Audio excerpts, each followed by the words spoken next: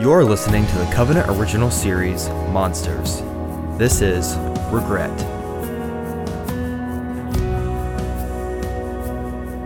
So a few years back, we had a young man who came to our church in his early 20s. He was a first-time guest, like some of you are here today. And he really wasn't what you would call the church-going type. It was really one of the first times in his life that he had ever gone to church. A young couple in our church had invited him, and he ended up coming because of some difficult situations that he was walking through in his life. And he really didn't have anybody here that he knew. He was only connected to one or two people. And I met up with him after church, after I was done preaching. He caught me in between services, and he said, "Hey, could I talk to you for a minute?" It was clear that the service had really impacted him. You know, his eyes were all red, and it was clear that he'd been very emotional. I said, "Of course, buddy. Let me kind of talk with these people, and I'll meet you back behind the tent that we have, our first-time guest tent." I said, "Okay." I walked around the side, and I came to the back, and there he was sitting in this chair, just his hands cupping and cradling his face, just crying.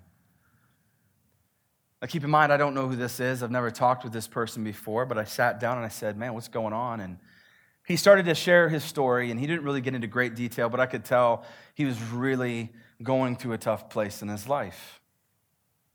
And he said, "I've never really been to church much before. In fact, I really don't know much about Jesus. I really can't even say I've read the Bible. My mom used to read it to me sometimes, but I really don't know that much about it." And I said, "That's okay." And right then in that moment, I don't know if you've experienced this before, but the Holy Spirit just really, I felt in my heart said, "Hey, talk to him about Jesus. Tell him about your relationship with Jesus." And in that moment, I felt the Holy Spirit pushing me to do that. You ever experienced that moment before? We feel like the Holy Spirit is like, talk to them about the Lord. Talk to them about me. But then right as I was sensing that, somebody walked around the corner and said, "Hey, Pastor Travis, we really need you. This person's out here, and this is going on, and that's going on." So I looked at the young man, and I said, "Hey, buddy, listen, I really want to engage in this conversation. Maybe could you write your phone number down, and then let's grab some coffee this week?" And he said, yeah, of course, man. And he ripped out this piece of paper and wrote his name and wrote his number down, handed it to me, put it in my pocket and walked away. So I called him that Wednesday. And I said, "Hey, this is Pastor Travis. I got his voicemail. Left him a message. Hey, give me a call back." I didn't hear from him. So I texted him the next day. "Hey, man, really great meeting up with you on Sunday. I really wanted to grab that cup of coffee." Didn't hear back from him, which is normal. If you're a pastor, you're used to getting blown off all the time. That upcoming Sunday, I thought, well, for sure, I'll see him, and I'll catch up with him.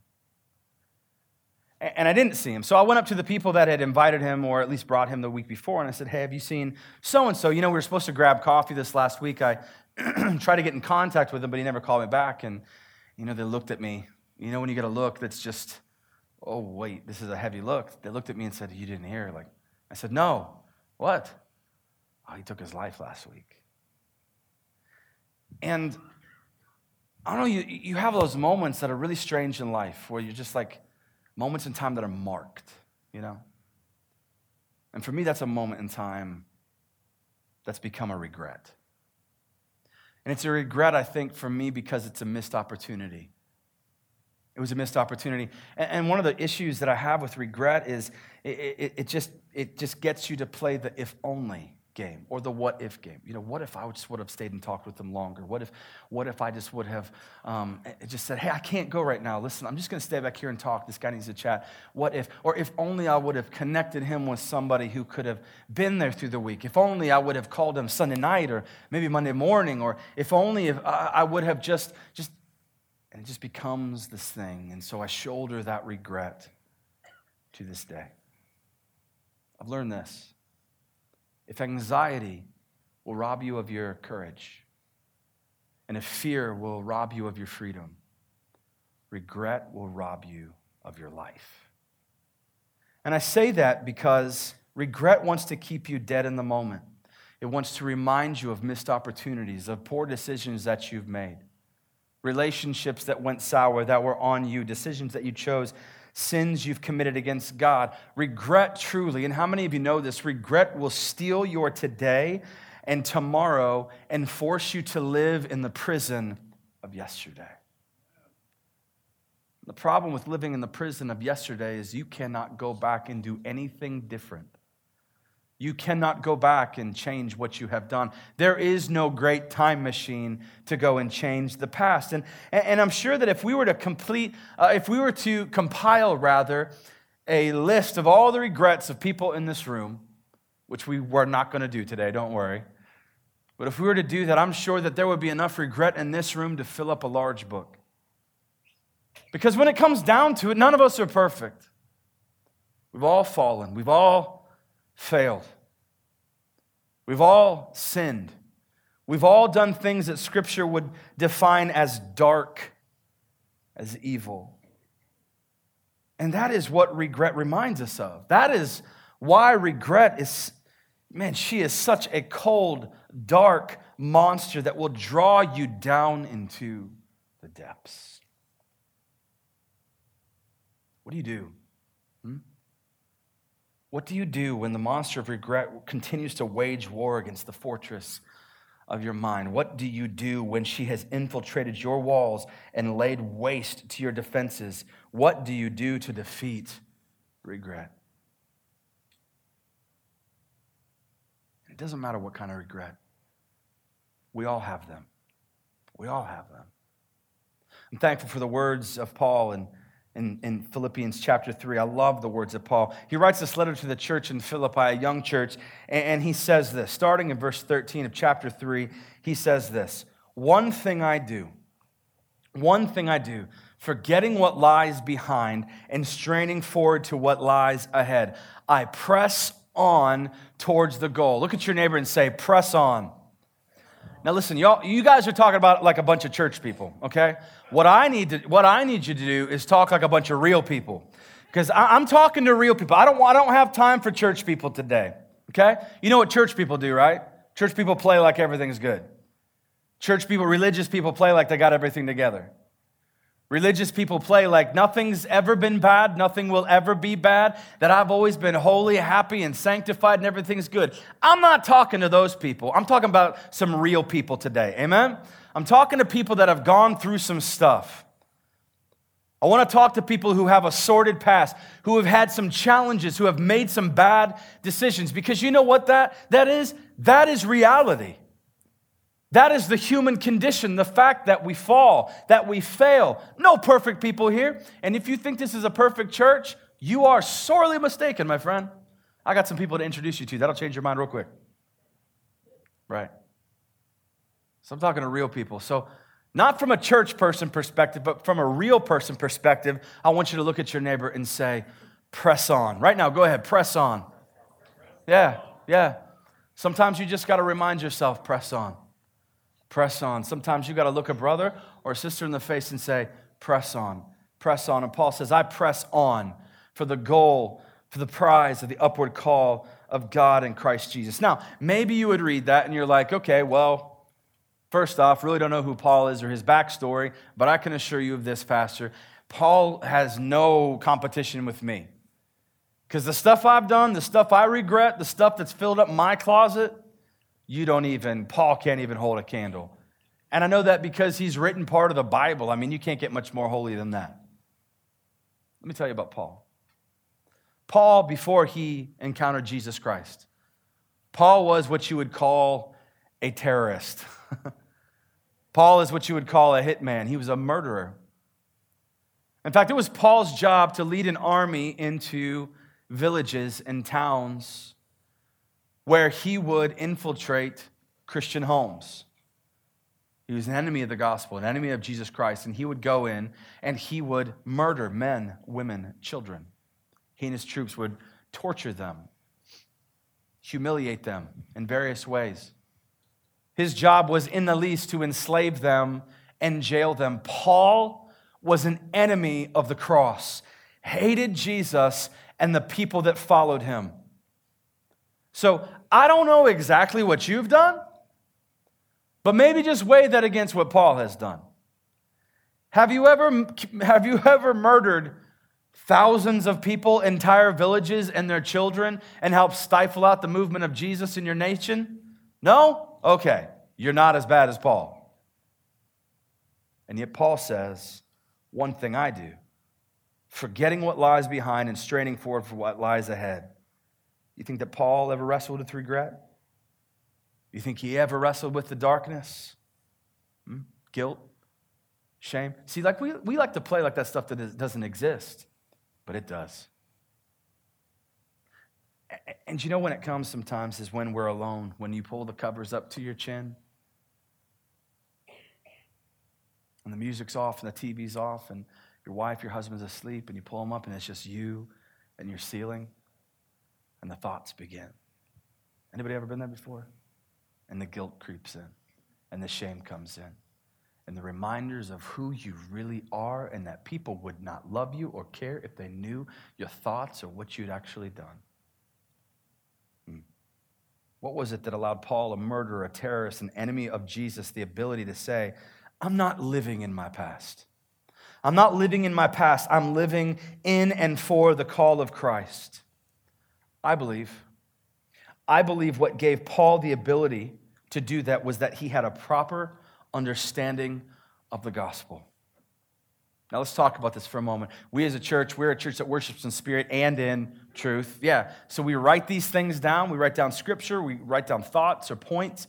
And then by the way, if you're not involved in a Sea Life group, a small group, you're missing out on what our church is, by the way, because Sunday's just the start here for us as a church. Sea Life, small groups, that's where we're going to take our notes, and then we're going to grow in relationship with each other, relationship with Jesus. You're probably going to make some friends there. If you're single, you might even get yourself a wife. It's a good time. You should go.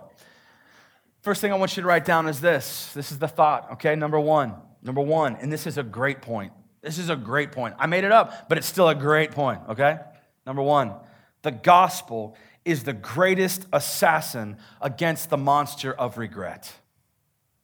The gospel, the true, living, real, biblical gospel, the gospel is the greatest killer, the greatest assassin against the monster of regret. See, I tend to believe that we wrestle and struggle with regret because we don't fully comprehend what the gospel is. And we surely don't get the power of it or within it. Now, sure, we might know bits and pieces of the gospel, but how many Christians will be able to verbalize the gospel if given the chance? How many of us, if we sat down and someone said, now tell me what the gospel is, I wonder what many of us would say. In fact, I think that if you were to ask many church-going, church-attending individuals, see what I did there? Church-attending, church-going individuals, today what the gospel is, I think that you get a bag of mixed nuts at best. I think you would get varied answers. And I think that would probably go something like this. Well, what the gospel is, I'll tell you what the gospel is. The gospel is this. Jesus came and died so that I could live a life of peace. It's the gospel. Or maybe you'd hear this. You know what? You want to hear the gospel? Okay, here's the gospel. Jesus came to this earth so that I could prosper. Or maybe the gospel is this. Maybe it's like Jesus came to this earth so I would be happy. Or the gospel is that Jesus accepts me for who I am, how I am, and loves me right where I am. By the way, that gospel, quote gospel, that'll preach too. You get some people riled up on that. If I stood up here and pounded my fist, man, the gospel is that Jesus accepts you for who you are, loves you right where you are, right? Like that'll preach. I get us going on that, right? And there are many churches, some small, some not small, some very, very, very large today that are indeed built on these definitions of the gospel. Built on if you give more, God will bless you more. Built on a gospel that says if you believe more, God will heal more. Gospel. Built on if you do more, then you will earn more health, more favor, more money, more prosperity. And although this may be, listen to me now, church, although this may be the American gospel, this is not the biblical gospel. It has never been the biblical gospel. And so as a result, we end up like a dog, chasing our own tail, wondering why we wrestle with the same guilt. Wondering why God hasn't shown up in our life. Wondering why we carry the same regrets, not having the ability to offload the weights we're carrying. These definitions of the gospel will do nothing to fight against the monster of regret. Not one thing. And I'll tell you why. Because the goal of the American gospel is to make much of us, while the goal of the biblical gospel is to make much of Jesus. And any gospel that calls you to make much of yourself is not a gospel at all. At least not one defined in Scripture. Any gospel that says that you can control God in any way is not a gospel found in Scripture. Any gospel that puts you in the driver's seat of a relationship with God is not a gospel at all. And so no wonder we wrestle with regret. No wonder we wrestle with anxiety. No wonder we wrestle with fear and pain and burdens. It's because we've placed pain and fear and burdens, anxiety, regret on our shoulders, wondering why our God has not swooped in to save the day. It's because we've bought into a false gospel. In 1 Corinthians 15, we get a biblical definition of what the gospel is. And I want you to know, listen to me, listen. Once you get this, it will set you free. Oh, God, that you would set our church free. That you would set our churches free. That we would get the gospel today. I pray that you get this today. I pray that we as a community can get this today. Look at this, starting in verse 3 of chapter 15 in 1 Corinthians. It says this, "For I delivered to you as of," what's that say? First what? First importance. Paul is saying right here, this is the most important. This is the core. If you don't get anything else, you have to get this. This is the gospel. The first importance. That Christ died for our sins in accordance with the Scriptures, that he was buried, and then was raised to life on the third day. That's the gospel. That's the gospel. If anybody asks you, what's the gospel? Jesus Christ came. He died on the cross for my sin. He was buried. He rose again. That's the gospel. That's it. And somebody might say, like, well, that doesn't seem like very much. What more do you want?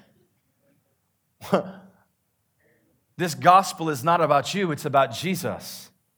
It's about something that Jesus did. Any gospel that talks about what you do is not a gospel. It's about Jesus. It's about Christ. It's about Christ and Christ alone. You cannot add to the work of Christ. It was completed. That is why Jesus, hanging on the cross in his final moment, said what? It's finished. Ain't nothing more you can do, man. You can't add to the work of Jesus. You can't make something perfect any better. And so when we add these little caveats or frills onto the gospel, we pollute it and make it into something it was never meant to be and wonder why it has no saving power in us. It's because it's not the biblical gospel. Paul says what the gospel is. It's the fact that Christ died. It's that he was buried and that he was raised on the third day. Now maybe you might say, great, fantastic. What does this have to do with my regret? What does this have to do with my level of anxiety? How does this help me deal currently with where I am? I would say this, to understand the power found in the gospel, we have to first understand that Jesus, being God in human flesh, died for our sins, and that he offers forgiveness for our sins. And listen, maybe you're a Christ follower in here, and right about now you're checking out because you think of what I'm going to say. You know what I'm going to say? Don't check out. Okay? Because here's the deal. Jesus forgives in a much different way than you and I forgive.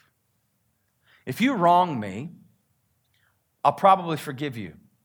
Equally, I'll probably hold it against you for a while. Just being honest. And I'm definitely not going to forget. I can try to.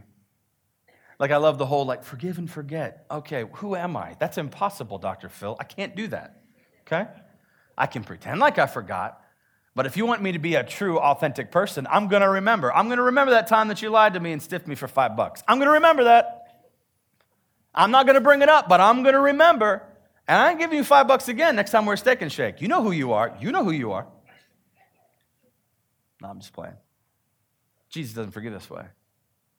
Jesus doesn't forgive this way at all. In fact, look at how Jesus forgives, how God forgives us. In Hebrews chapter 10, it says like this, "For being a single offering, he was perfected. He has perfected for all time those who are being sanctified, and the Holy Spirit also bears witness to us. For after saying, 'This is the covenant that I will make with them after those days,' declares the Lord, 'I will put my laws on their hearts, and write them on their minds. Then he adds, this is so important to us.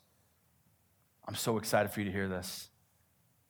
For some of you, you are going to walk out of here completely changed today because of these next couple words. Look at this. I will remember their sins and their lawless deeds no more. Where there is forgiveness of these, there is no longer any offering for sin. When you sin against me, sure, I'll forgive you. But I can't help but remember.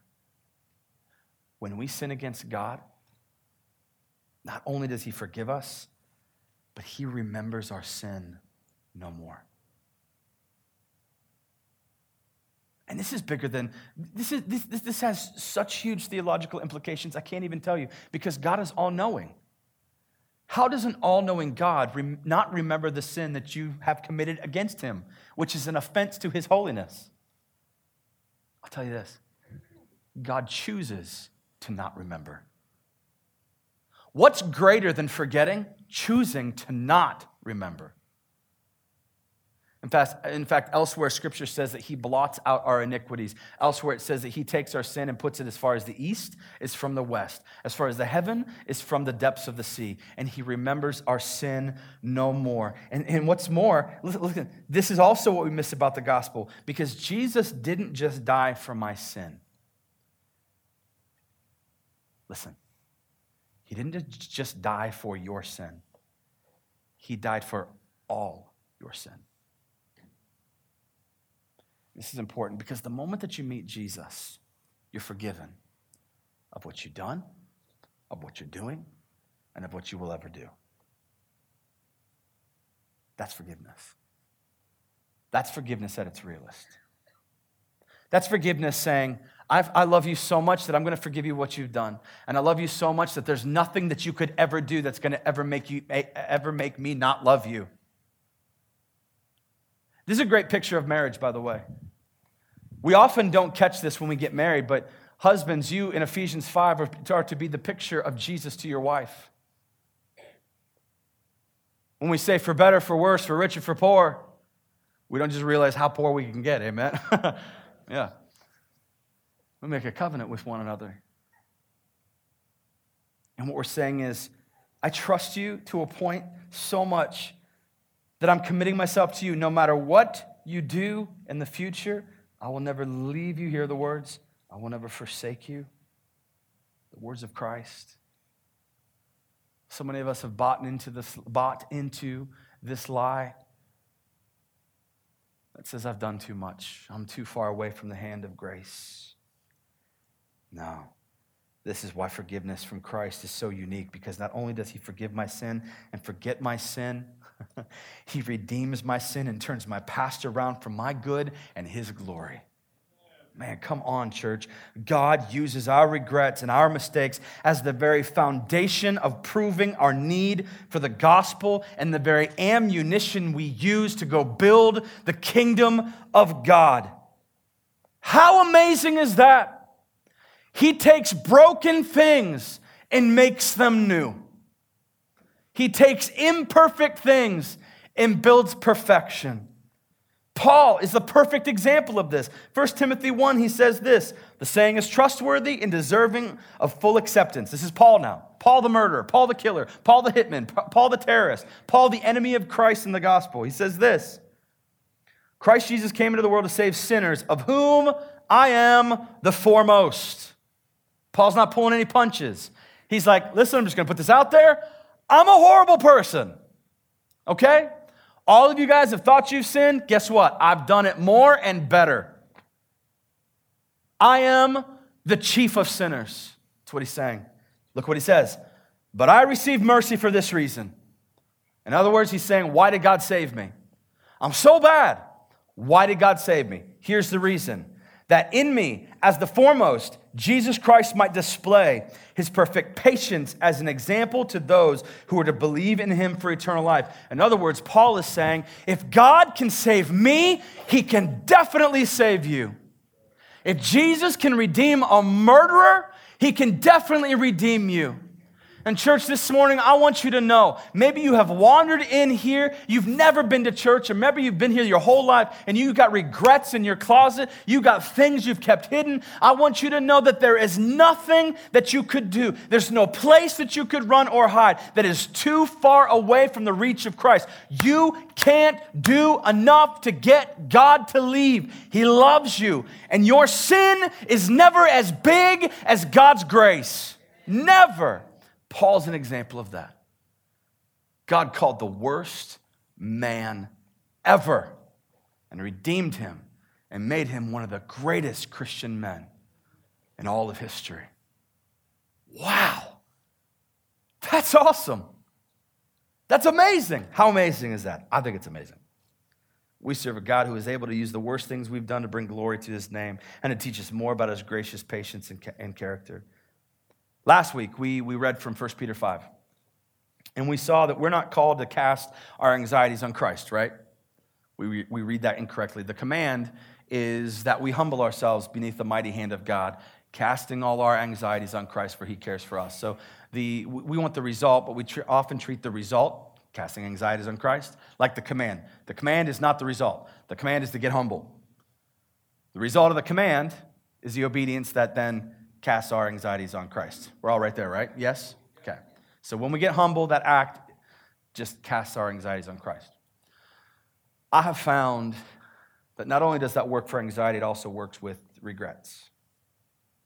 But there's a problem. Because whether we're dealing with anxiety or fear or regret, we all kind of have a similar pattern as people. I've noticed this. I'll give you an example. A couple years ago, we went on vacation. We were going down to Florida. And it was the night before. My wife called me on the way home from work. She said, hey, would you stop and grab a couple chickens, rotisserie chickens? I really don't feel like cooking. I don't want to make a mess. We're going to bed early. We got to get up early. And I was like, yeah, sure. So I stopped by and grabbed 2 or 3 rotisserie chickens and came home. And my children inhaled all of them. They're like little animals eating. And afterwards, after the chaos of eating dinner had finished up at my house, my wife Vanessa said, okay, Trav, listen, hon, make sure you throw this stuff away. I was like, I always throw it away.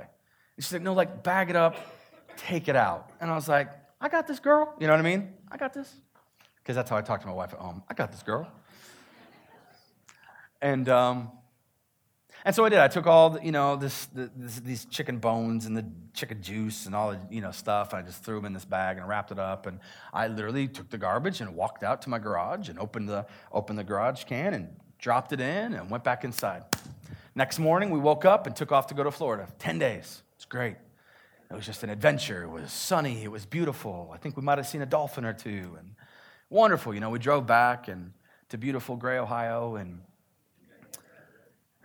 this is like January, and we pull in, and then open our garage door, and as the garage door is opening, I got out of the minivan, and I've never been on set of The Walking Dead, never, but I've got to imagine it smelled something like my garage that day. My wife got out, and she was like, "What is that?" And she looked right at me. She knew. You know how women do that, by the way? It's like they know, and it's like you just try not to look in their eyes. You're like, I'm not going to, because if they don't see your eyes, then they don't know. She's like, you didn't throw away that chicken. I said, I did. I threw away the chicken. She said, no, where it? And this bloodhound nose. She walks over. Oh my gosh! It's like the gates of hell have opened up, and all of a sudden, just like teams of flies just start pouring out. You know what I'm talking about? Horrible, and it smelled so bad. That was a bad day for us, by the way. Just bad day for our marriage. We'll just put it at that. We've recovered after therapy. I've found that I do the same thing with regret. Not only do I do the same thing with regret, I do the same thing with my anxieties or my fears. I also do the same thing with maybe pain that people have caused me in the past. I'll kind of deal with it, but not fully. I'll take regret, I'll take pain, I'll take hurt, I'll take abuse, and I'll get out the trash bag and I'll drop it in and tie it up and walk it out to my garage and drop it off. See, the problem is when you take out the garbage, there's an extra step. You got to take it to the curb. To actually get rid of garbage, it requires you to take it to the curb. What's the difference between keeping garbage in your garage and taking the garbage to the curb? I'll tell you the difference. Garbage at the curb gets picked up by the garbage man. The garbage at the curb gets dumped into a dump truck where it's taken off and it's dealt with in a different facility. Garbage in the garage, now, it doesn't smell at my house. But if I want to go outside of my garage, I'm definitely going to know it's there. Now, maybe not at first. Maybe not the first day. Maybe not even the second day. But day 10, coming back from vacation, oh yeah. Why? Because the composition of garbage changes the longer it sits and rots. Did you ever notice that before? It's the same with regret. It's the same with guilt, anxiety, pain, abuse. All of us have this little door in the back of our mind that we put all of our pain and hurt. And we think we've dealt with it, but we have not. It's just sitting there rotting, getting worse over time. There's this old adage that we buy into that time heals all wounds. No, time doesn't heal all wounds. Sometimes it just buries them deeper. And one day you will go to open up that door and throw in that hurt, that pain, that regret, and you will find that there is no more room in that room. And what was once just a bag of chicken bones has now turned into a rotting, putrid mess where there's juice and maggots and disgusting garbage. And now it is pouring out because you built it up for so long. And now what you could once control is out of control, seeping into your life, seeking into your relationships, proving that you are not worthy to even live. You've been there before? You've broken down like that before? What do you do? See, what's interesting is when we take our garbage to the curb in this metaphor, Jesus is the one who relieves it for us. But that means we have to give up control of it. We keep our garbage in our garage. We keep the garbage in our mind. We hold on to the regret because at the end of the day, even though we don't want it, we want to control it. We still think that we can handle it. We're embarrassed of it, thinking if God knew this about me, if somebody knew this about me, they wouldn't accept me anymore. They wouldn't love me. And that means we have not properly understood the gospel. Because the gospel says it's not about anything you did that made Jesus love you. He loves you on the basis of himself. Romans 5:8. One of my favorite passages says that God demonstrated his love for us in that while we were yet sinners, Christ died for us. Has nothing to do with you, man. Has nothing to do with you, ma'am. Nothing. You did not do anything to earn the love of Jesus. You did not do anything to earn the grace that comes from knowing God. Nothing. And now what? Now you think that you've accepted Christ? Now all of a sudden what? You're going to lose that? You didn't do anything to earn it. How could you do anything to keep it?